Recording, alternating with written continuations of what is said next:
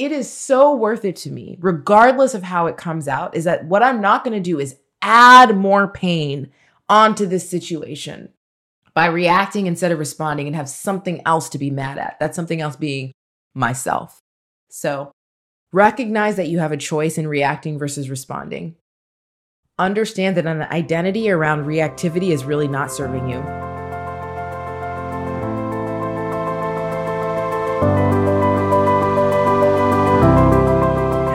Hello. You are listening to Your Unapologetic Career. Being a woman of color faculty in academic medicine who wants to make a real difference with your career can be tough. Listen, these systems are not built for us, but that doesn't mean we can't make them work for us. In each episode, I'll be taking a deep dive into one core growth strategy so you can gain confidence and effectiveness in pursuing the dream career you worked so hard to achieve. All you have to do is tune in to Your Unapologetic Career with me, your host, Kemi Dole, physician, surgeon, researcher, coach, and career strategist, for an always authentic, sometimes a little raw, but unapologetically empowering word. I keep it real for you because I want you to win.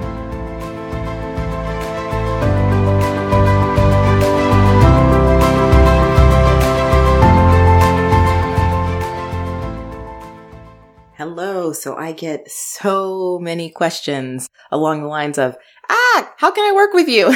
You're changing my life and I want more of this. And if you fall into that category and you are a woman of color, faculty member in academic medicine, public health, or allied fields, then just keep listening. Listen, are you building the academic career you want or hard at work checking boxes on everyone else's to-do list? A successful career doing the work you love doesn't mean you have to sacrifice your values, your family, or your joy. Stop trying to be everything to everybody and get to learning the strategies that will 3x your productivity, hone your passions into funded projects, and create the career you worked so hard to achieve. If you've been to every career development and professional development workshop that sounded great, but didn't actually deal with the kind of institutional pressures you face, if you're working hard but somehow stuck in inefficiency, putting everyone else's priorities first, if you spent years training and sacrificing to become academic faculty, and here you are still working nights and weekends on the projects you care most about, I'm here to tell you that you can walk away from this institutional mindset forever and take control of your career with clarity and strategy.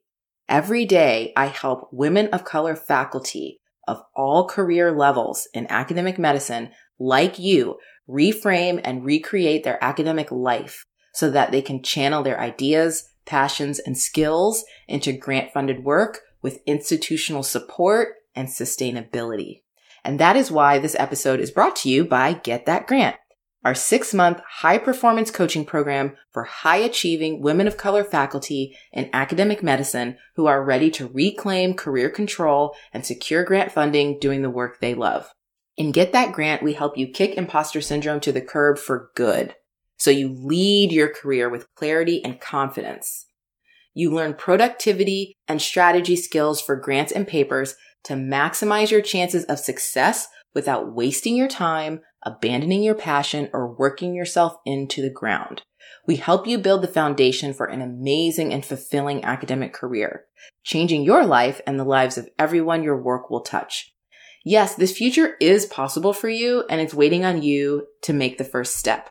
If you are ready for career success without sacrifice, I encourage you to join our waitlist at kemidole.com/grant. After you join the waitlist, you'll be notified when the next Get That Grant cohort will be enrolling. Your application process will include an in-depth career foundations assessment, helping you identify the gaps in your foundation that are holding you back from enjoying the career you work so hard to achieve. No more secret worrying that the career you want isn't really possible. This career assessment will show you exactly where you need to focus to level up your experience and your impact. Join the waitlist today to get in line. Visit kemidole.com/grant to sign up. Talk to you soon. Hello. So this week I want to talk to you about the idea of responding instead of reacting. And I want to acknowledge that this is not a new topic at all. Even the phrasing of it, talking about it like responding versus reacting, that's in a lot of places. And this has been said, I don't think I'm saying anything particularly unique, but I also am kind of the opinion that there are not that many new ideas in general in the whole world, but it's how we package them, it's how we think about them, it's how they're specifically applied to different scenarios and situations. And those things are new. And so it's also the case that sometimes things come to us when we need to hear them. So my hope is that for at least some of you out there listening, this message comes to you when you need to hear it, because it's definitely something that has been active for me somewhat recently. And I just thought, it's been a while maybe since I've just sat down and taken some time to think about how I move through my day, especially in response to kind of unexpected and unpleasant things that happen. I think the other thing I want to say is that with regard to this topic, but also, truly like any topic I'm talking about, it is usually the case that I am speaking from some kind of experience. So not specifically because I'm not out here putting all my business on the street, but in terms of having basically, quote unquote, done it wrong first before figuring out how to do it right is a very common pattern in my life. And so, sometimes it's from conversations that I have with different people, but ultimately there are so many parts of our experience as women of color faculty in academic medicine or public health that are very similar. And one of the things I do know for sure, there's a variety of uniqueness in terms of the specificity with which these challenges show up. But when we can get underneath to some of the very, very, very common challenges is when I think it's actually the most powerful place to speak to, because what it does is that it helps you not just in whatever situation you might be facing immediately in front of you. It actually gives you tools that you can use going forward in any situation. And so that's really my goal today with talking about reacting versus responding. So what do I mean by that? Well, what I mean by that is when unpleasant things happen, especially, I'll just say especially interpersonally, when somebody does something you don't expect that is hurtful in some way. So for example, you are working on a project together and somebody takes liberties that you don't expect, or all of a sudden your work appears somewhere you don't expect it to appear, or, there's a decision made that feels very different than what was communicated to you initially. These are all these things that we absolutely navigate through, around, under, over in our academic careers all of the time. And sometimes it feels like, I don't know if this is the case in absolutely every single career everywhere. I will just say that there's something odd about academics where there can be this appearance of very strong norms and very strong rules that everybody follows. And yet, in actuality, it's like the wild, wild west in terms of what people can do, get away with, however you want to say it. And so it's this weird cognitive dissonance of the culture of the idea of the ideal faculty member and what they do and what they're expected to do.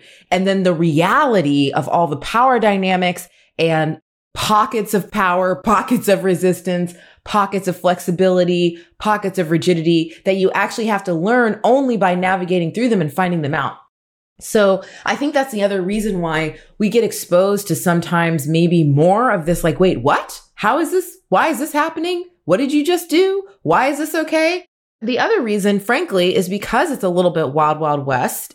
There are some missing norms around respecting people's time and space and boundaries that are just real. So I don't know. I think that's maybe why sometimes things can just be a little bit more kind of shocking when they roll across, maybe in your inbox or happen to you. So that's the setting that this could happen a lot. Here's the other setting. I think I might mostly be talking to Black women here, but we'll see. Is that to get to where you are with some semblance of holding on to yourself and some semblance of not being totally walked over, you have developed an ability to stand up for yourself when needed. And it's an important ability, and it can show up in different ways. Sometimes the way people stand up for themselves is they fucking execute. Sometimes the way people stand up for themselves is they are excellent, hard workers. I know that was me. I'm not saying y'all go do that, but that's how I stood up for myself, was over excelling. Sometimes people stand up for themselves by just going off, popping off. Excuse me, what did you say? Let's start that over again.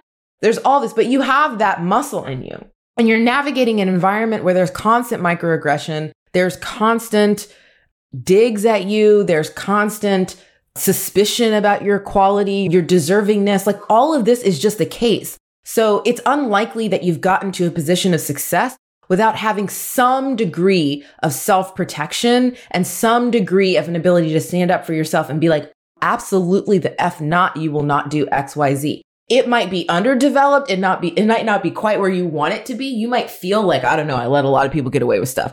But there's something in you that's still able to do something, because it would be really hard to get to the point that you're at without that. So we have that piece of ourselves that righteously stands up in defense of ourselves. And then we have this situation where sometimes a lot of stuff can go down where there hasn't been a lot of prior agreement. There isn't a lot of clarity about what's okay and what's not okay. And it's confusing a lot. And it is exhausting to feel like you are constantly having to stand up, pop off, go off on people, hold boundaries, all this stuff day in and day out all the time. And not only is it exhausting, it's not a great place to make decisions, right? It's not a great place to be able to assess and make decisions that are not just short term, but also long term. So how do we do this? Like, how do you get out of a space of reacting versus responding? Well, I guess I just want to walk through the basics of what this looks like, because I certainly know that for me, when something happens that I don't expect or that it pisses me off, I'll tell you what I do. I go to words. I go to words. And in about, 8.6 seconds, I have written a thesis in my head to take you down. I am like, let me tell you something, or to blast out an email. I'm talking, it is I literally think in the form of the takedown, and then this, and point A and point B and point C and all this stuff. It is rapid while that's happening, all the emotion, all that stuff. However, I am now at a place where I understand that moving with that initial instinct, even if it might feel great in the moment, is not the best for my short or long-term well-being. It just isn't. And not only that, the situations that are most likely to inspire that reaction to me are situations and or relationships that tend, if I look back, tend to be net negative. So at some point, if I look back and assess, this is either a situation or a relationship where the best outcome is neutral and the most common outcome is negative, meaning I am somehow missing what I need. I'm somehow clawing, having to fight for what I need. I'm somehow, and I don't even know if I'm actually getting the full thing of what I need, right? Anyway, I'm just saying that it's something to think about, that when these issues come up, especially if they're recurrent, it's good to just assess whether this is something that tends to happen in a relationship that is at best neutral, but usually your experience of it is one where you are kind of constantly losing out. So in that setting, again, not great to pop off. So what do we need to do instead? What's the process of not just popping off? So I think of this in 3 steps. I think they can happen simultaneously. They can whatever, but each one is important. And the first one is to pause. I find this one of the hardest because of how at least my brain works, because of how quickly my brain will start to give me words to use about the situation. It is a personal growth skill. It is a place of maturity for me to take those words that I am like, this is fire, and hold and actually pause before they show up in the world. So the pause is so important. The other reason the pause is important is that it allows me, and it allows you to actually feel whatever is happening to you. So if we brush past it, it can be easy for us to say, I'm angry. That's the feeling. I'm angry. I'm pissed. I'm angry. I'm pissed, right? I'm livid. But Often underneath that anger are actually other emotions that are harder to hold. Emotions like betrayal, emotions like embarrassment, emotions like feeling very vulnerable, right? Emotions like deep disappointment, things that are a lot harder to hold than anger, which is very energizing. But if you don't pause, you won't even get there. So that's one of the reasons. One, literally pause. And when I pause, what am I doing when I pause? I am not just taking deep breaths, but I'm actually intentionally feeling the emotion, feeling what is happening right now in my body? Like, where am I feeling hot? Where's my heart racing, etc. Then also, what is it that I am actually feeling underneath the anger? And that's a process of actually understanding what's happening to me, because it usually helps me with the next step. So when I move from I'm livid, I'm angry to, oh, actually, I feel betrayed because I trusted this person. I feel ashamed a little bit because I'm judging myself for trusting somebody maybe I shouldn't have. I'm feeling disappointed because I had this expectation and now the future that I was thinking of is feeling like it's crumbling in front of my face. Again, these can be small things or big things. It doesn't matter. That future crumbling in front of my face always pops up. These are actually all of the things I'm feeling. And why is it important for me to identify those? Because now I can move to step 2, which is getting the actual facts. And let me tell you the resistance around that, because getting the facts requires you to pause in the reaction, because you've already done that, and then actually take in information to be able to assess whether it supports or potentially invalidates or confuses the feelings that you have. This betrayal. I feel betrayed. Okay. What was the agreement? There was no agreement. Okay. Why did you think there was an agreement? Well, I assumed. Okay. So it's okay to feel betrayed. But was there an agreement that has been breached here? Or was there an assumption that you are now realizing is wrong? Again, this doesn't mean that you don't respond well, but it means that the way you respond is different. It's more clear and accurate to the situation. Gathering the facts, I offer, can start with gathering the facts around your feelings. I am disappointed. Okay, why? What was my expectation that is not met? Was that expectation shared clearly, or was that in my head?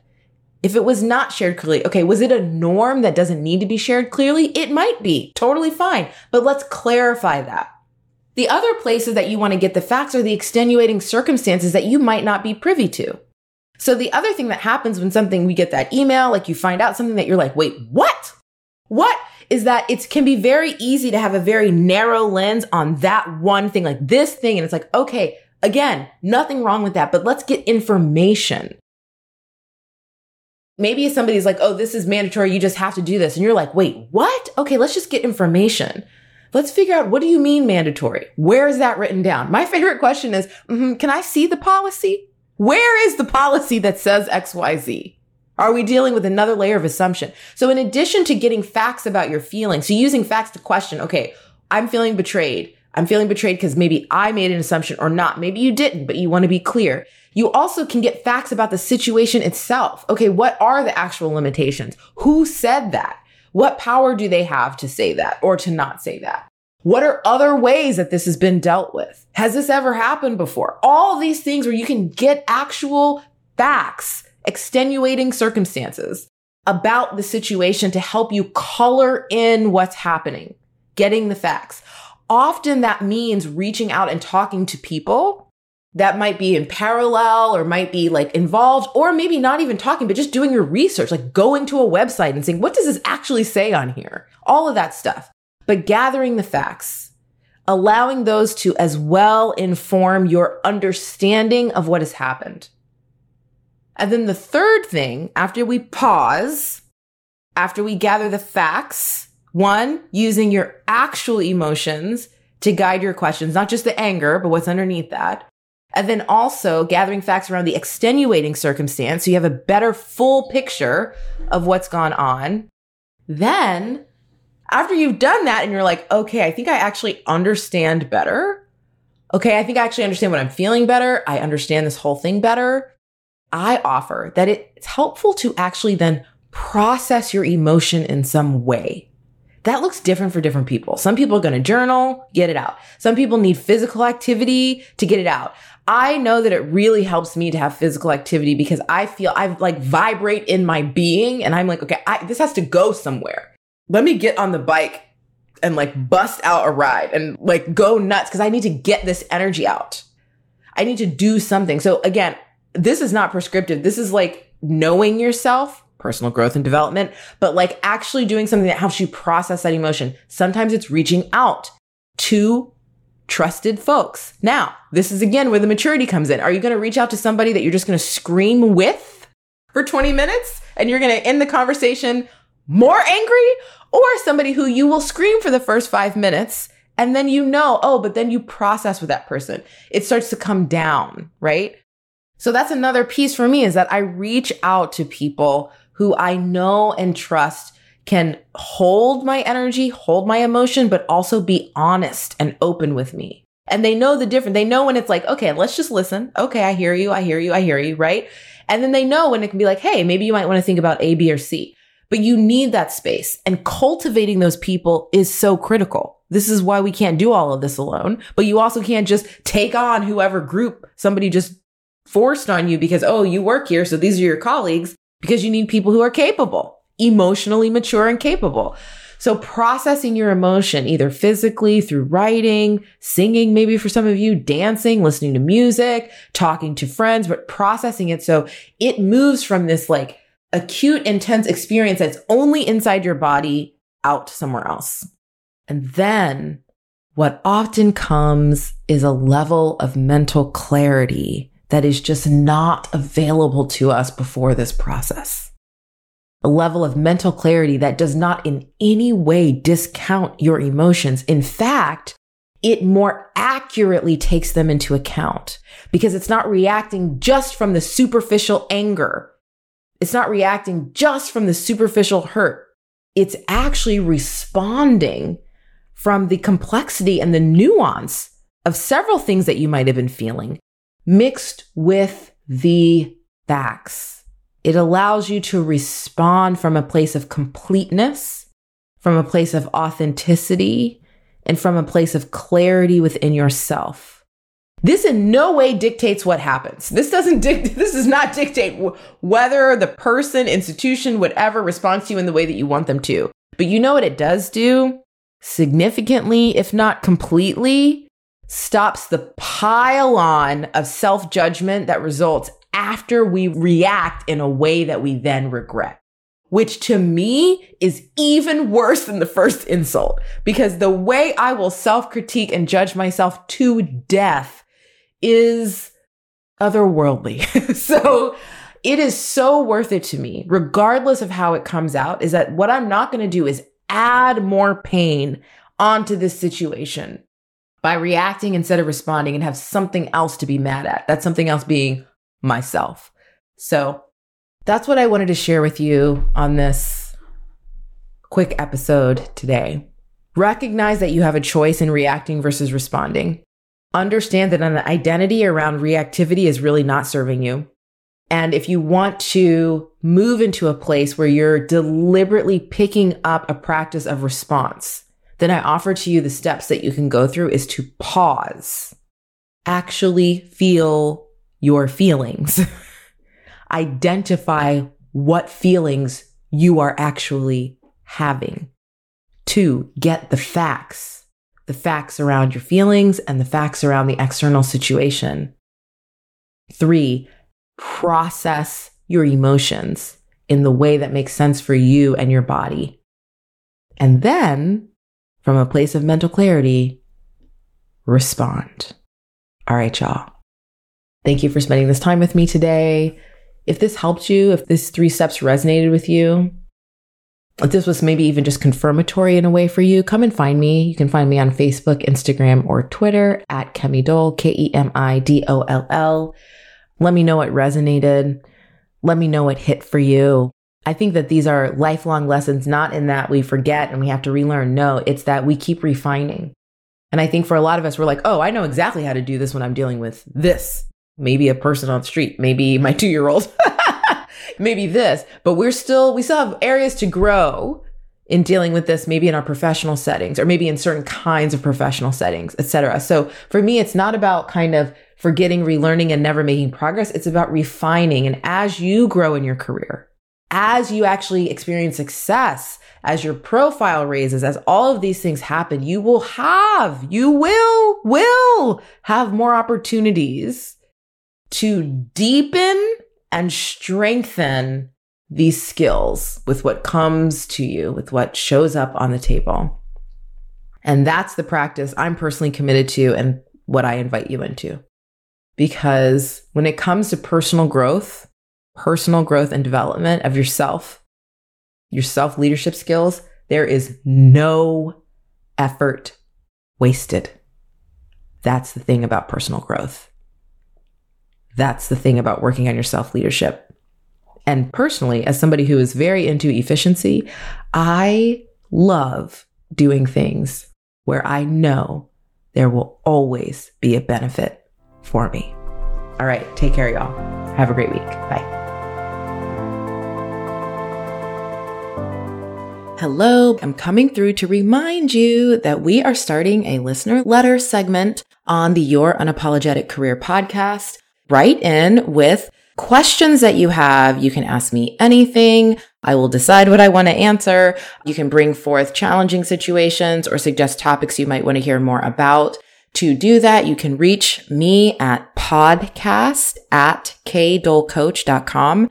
That's podcast@kdollcoach.com with your questions. Please note if you'd like to be anonymous, and I will always do my best to keep you so. Excited to hear from y'all.